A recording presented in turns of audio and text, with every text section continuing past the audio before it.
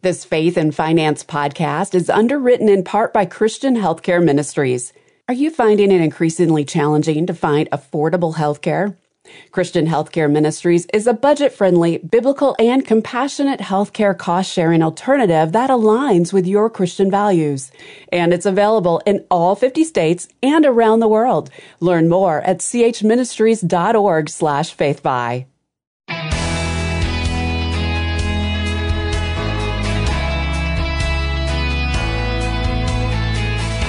Back in 1897, Johnson Oatman Jr. wrote a hymn that remains a favorite even today. You probably know the refrain, "Count your blessings, name them one by one." Hi, I'm Rob West. That well-loved gospel song contains a very important theme for the Christian life, gratitude.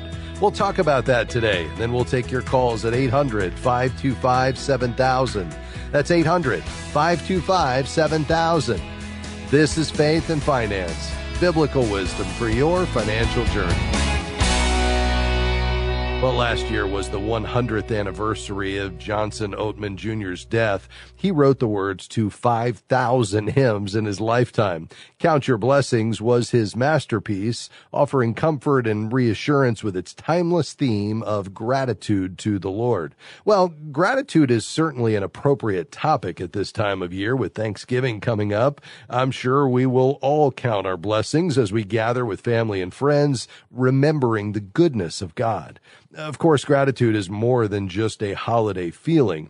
1 Thessalonians 5:18 says, "Giving thanks is an essential part of the Christian life. Give thanks in all circumstances, for this is God's will for you in Christ Jesus." So let's look at the hymn more closely. There's deep truth in these verses Johnson Oatman wrote over a century ago.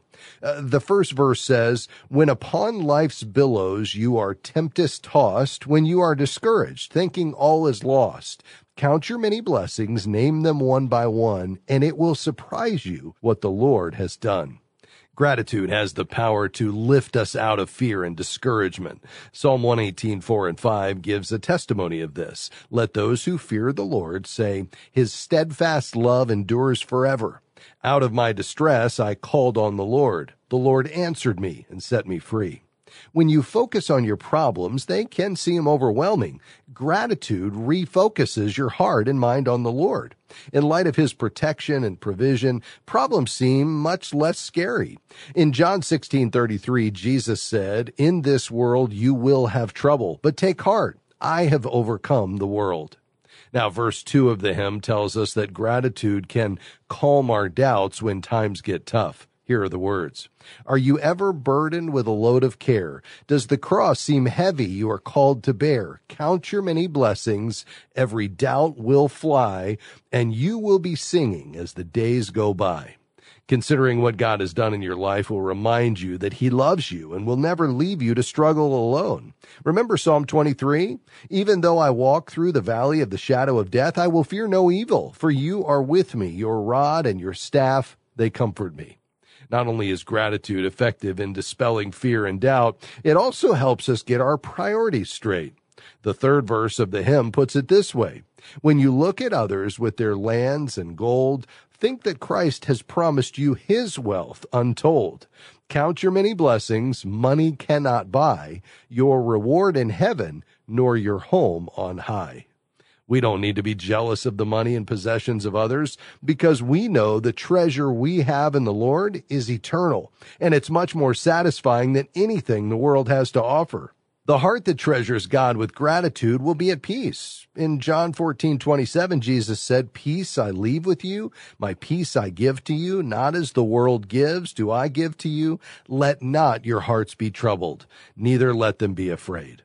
The refrain of the hymn contains one of the best pieces of advice I can think of for Christians. Count your blessings, name them one by one. Count your blessings, see what God has done.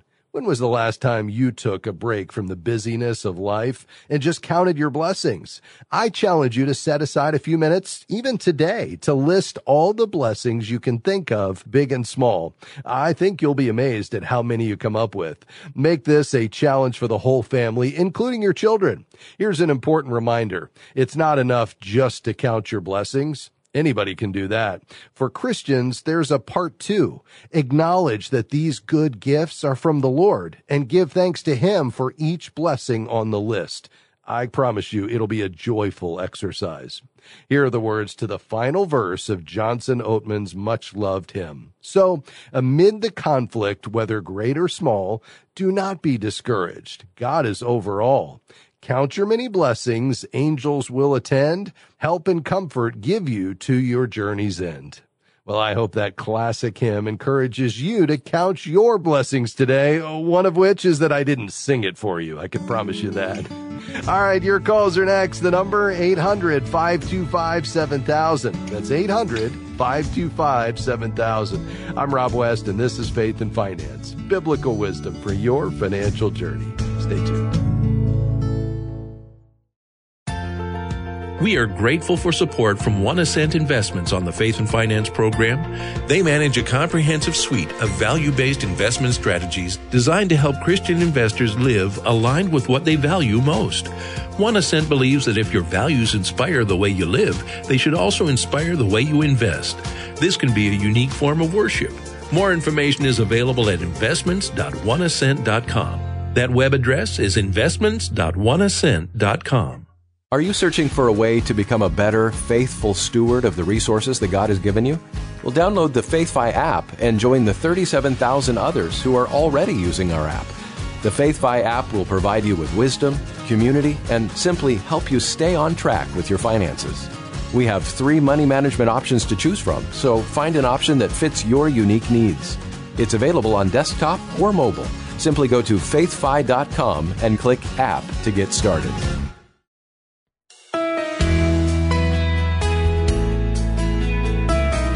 Welcome back to Faith and Finance. I'm Rob West. We've got a few lines open today for your financial questions. 800-525-7000. That's 800-525-7000. Hey, why do we take an hour a day out to talk about money? Is it so we can enrich ourselves? Is it so we can figure out how many we can add a few zeros to our net worth? No, it's not that at all. It's that we recognize as we live with a biblical worldview that part of that approach to our lives needs to include our finances. So we want to help you cultivate and develop not the culture's view of money, but God's view of money. There's the world's way and then there's God's way, and they're entirely different in every respect, and certainly that includes this area of money. You see, through a biblical worldview, we recognize that God owns it all, and we're a steward, and money is a tool, and we're to hold it loosely and give it generously, and that we should pursue contentment, and that we can align our spending and our investing with our values and priorities, and that, we can allow money to compete with God for first position in our lives if we're not careful. So we need to be on our guard about the deceitfulness of riches.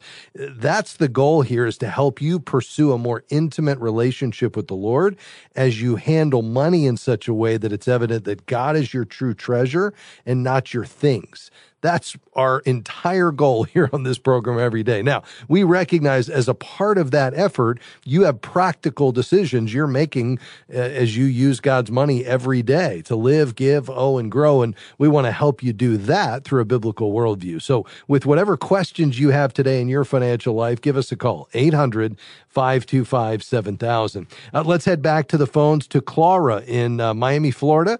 Go right ahead. Yes. Hi, Bob. Hi. Rob.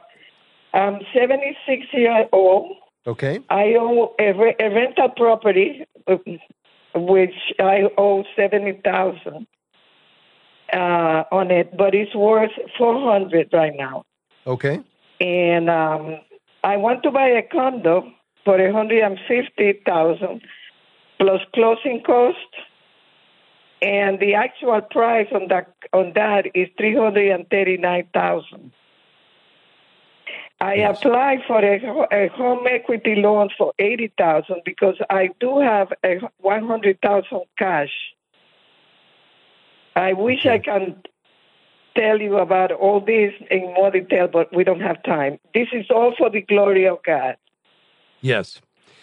Very good. Well, I'm delighted to have you on the program, Clara, and I understand what you're trying to do. So you want to buy this second rental property, this condo that would be $150,000 plus closing costs. are you considering using some of your cash to buy it, or are you wanting to borrow all of the money to make the purchase? No, because no, I want to do something with that money, which I have it for more than 40 years, and I just want to use it. Use it for, for something like that, to buy another property, because the one that the rental. Yeah, go ahead. Well, when you say use that money that you've had for 40 years, are you talking about the equity in the first rental property or cash in savings? No, cash and savings, $100,000. Okay, you have 100 in savings. And is that all of your savings? So if you put all of that into the rental this new condo, would you have any liquid savings remaining? No. Okay, so we don't want to do that, and maybe you're not suggesting you would, but we want to make sure we set a portion aside to keep in your savings so that you have what I call an emergency fund. Let me ask you, Clara, if you were to guess how much you spend, not on the rental properties and the business, but just on your monthly expenses, what do you think you spend on a month's basis? I don't spend, I have everything down. Maybe 1,000. Well, that's counting the new. My expenses personally are only around $600 something. Okay. Very good. So let's say it's 1,000. So you probably need, to have enough in the way of reserves for at least $6,000 for your personal savings. Now, you also need reserves for the rental property. Now, you got plenty of equity there, but what if an unexpected expense comes up? So typically what we would say is you'd probably want to take about 30%, if you can, of the rental income and set it aside for maintenance. Another approach would be to say, I'm going to, look at totaling up all of the known expenses I'm going to have. You need to replace a roof, you need to replace the air conditioner, total all those up, and you could set that amount aside. But you're going to need to determine how much of that 100,000 you need to keep liquid to have as reserves, not for your personal expenses, but for that rental property specifically. Okay. And then once you determine what that number is, let's say it's 25,000, 6,000, for your personal emergency savings. And then, another, 19,000 for, the reserves on the rental property. Then I think you could take the remaining and put that toward this new property, which is going to be income generating. So that's good. And then the rest, you need to decide, do you want to get a home equity loan from the $400,000 property, or do you want to take a first mortgage out, against the condo itself? Have you talked to a lender about your options there? Yes, because I'm planning to do the $80,000 that I want to borrow to buy the condo cash. I only going to need. I'm going to have maybe $30,000 left, and that's what I was going to put my personal emergency money and all that. Okay, great. That's my thinking, but I want to know if I'm doing the right thing. Because the mortgage is 8.9%. Yeah, that's high because it's a home equity loan. So here's what I want you to do. I like the plan as long as you're going to have enough income coming in between the two properties to more than cover the debt service. But I think you holding back 30, putting 70 in, borrowing 80 plus closing costs is the right approach. I'd love for you to reach out to my friends at Movement Mortgage at movement.com/faith. movement.com/faith. Get them to look at this and decide, is it better to get a mortgage on the condo or get a home equity loan on the $400,000 rental? I just want to find out the best way to structure the new loan to get that interest rate and closing costs as low as possible. It's either going to be a home equity loan against the $400,000 rental on top of the mortgage that you already have, because you said you owe, I think, $70,000 on that. We don't want to refinance that. We want to leave that where it is, and then look at getting a home equity loan on top. or get a new mortgage on the condo, and the mortgage broker will be able to tell you which one will give you the very best rate. I'd love to try to, have you get that a 15-year fixed rate mortgage at 6.5 on the new condo, as opposed to a home equity loan at 9. That would be the best option, I think. Yeah. Right. Okay. Thank you. Okay. So the place is called Movement Mortgage. Yeah. So here's the website. Do you use the internet? Well, not much, but I'm going to have to. Okay. Go to movement.com/faith, FAITH, movement.com/faith. Put in your information and they'll call you. Okay. All right. Thank you so much. May the Lord keep blessing you. Thank you, Clara. Bye-bye. Well, we need to take a break. This is Faith and Finance. We'll be back after this. Because of my past health history, finding affordable health care was nearly impossible. But then I found CHM, where costs are not adjusted based on medical history. Christian Healthcare Ministries even provides the freedom to choose my own providers. And the best part? CHM members pray for me. Too good to be true? It's not. I'm a proud member of Christian Healthcare Ministries, and if you think it could be right for you, learn more at chministries.org/faithfi. We are grateful for support from Praxis Mutual Funds. Praxis Mutual Funds has 7 impact strategies that are designed to create positive, real-world change. More information is available at praxismutualfunds.com. The fund's investment objectives, risks, charges, and expenses are contained in the prospectus and summary prospectus. This and other information is available at praxismutualfunds.com. Investments involve risk. Principal loss is possible. Foreside Fund Services, LLC.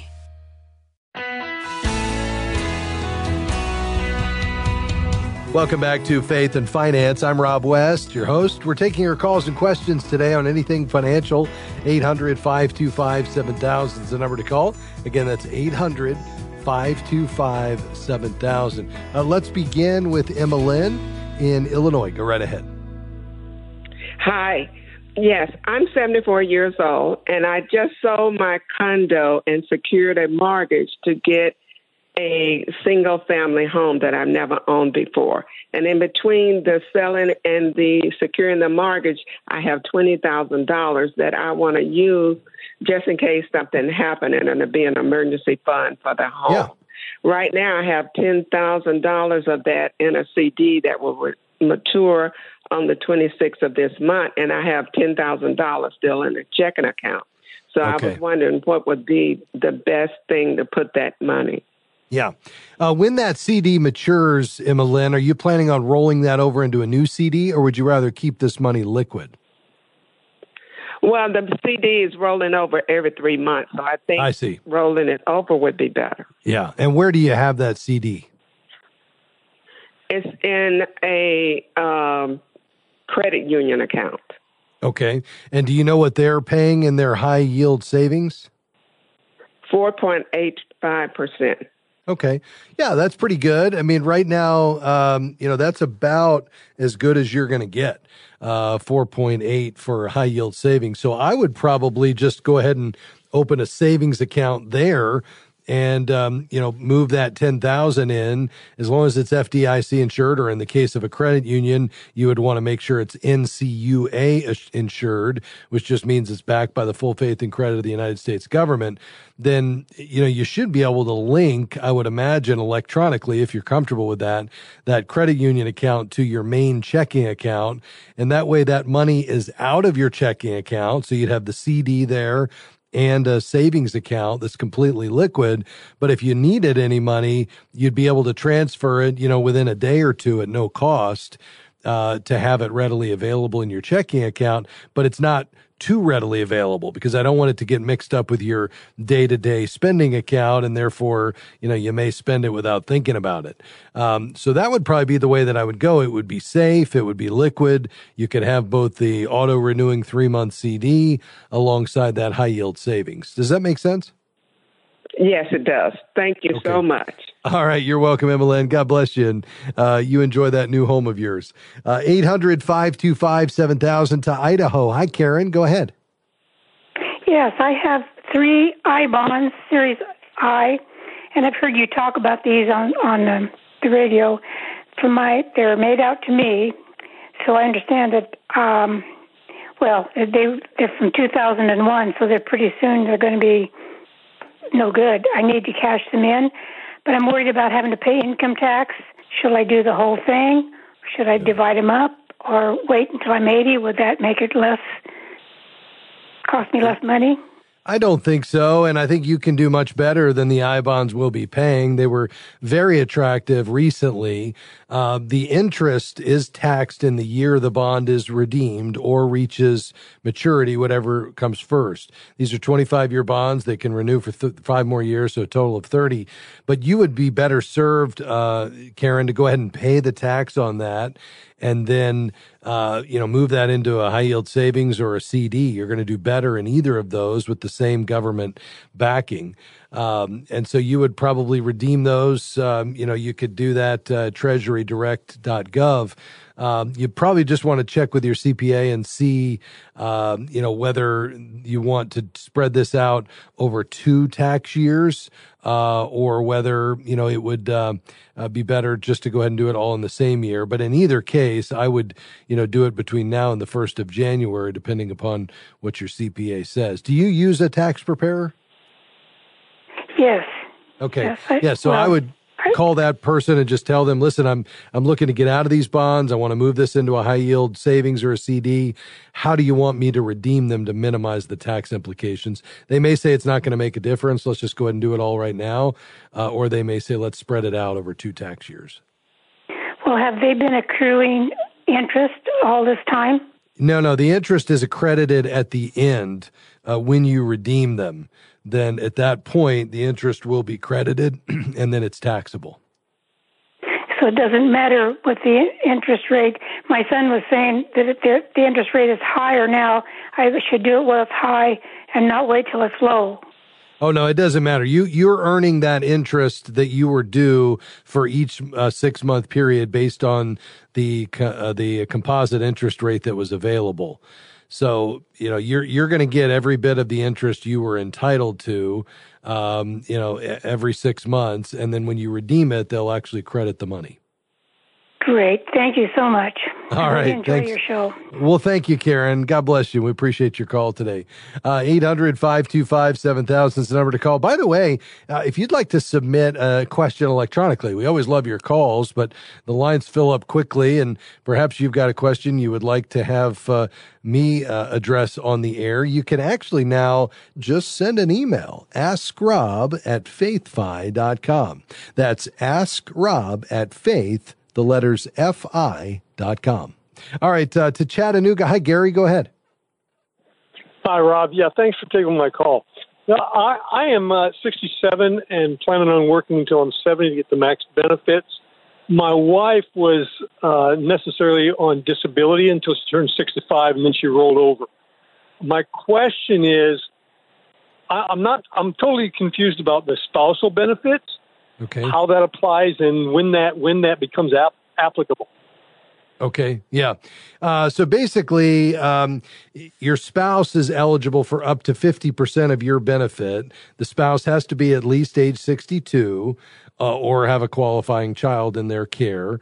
And then again, it goes up to 50%. Now, keep in mind, that's if they wait till full retirement age.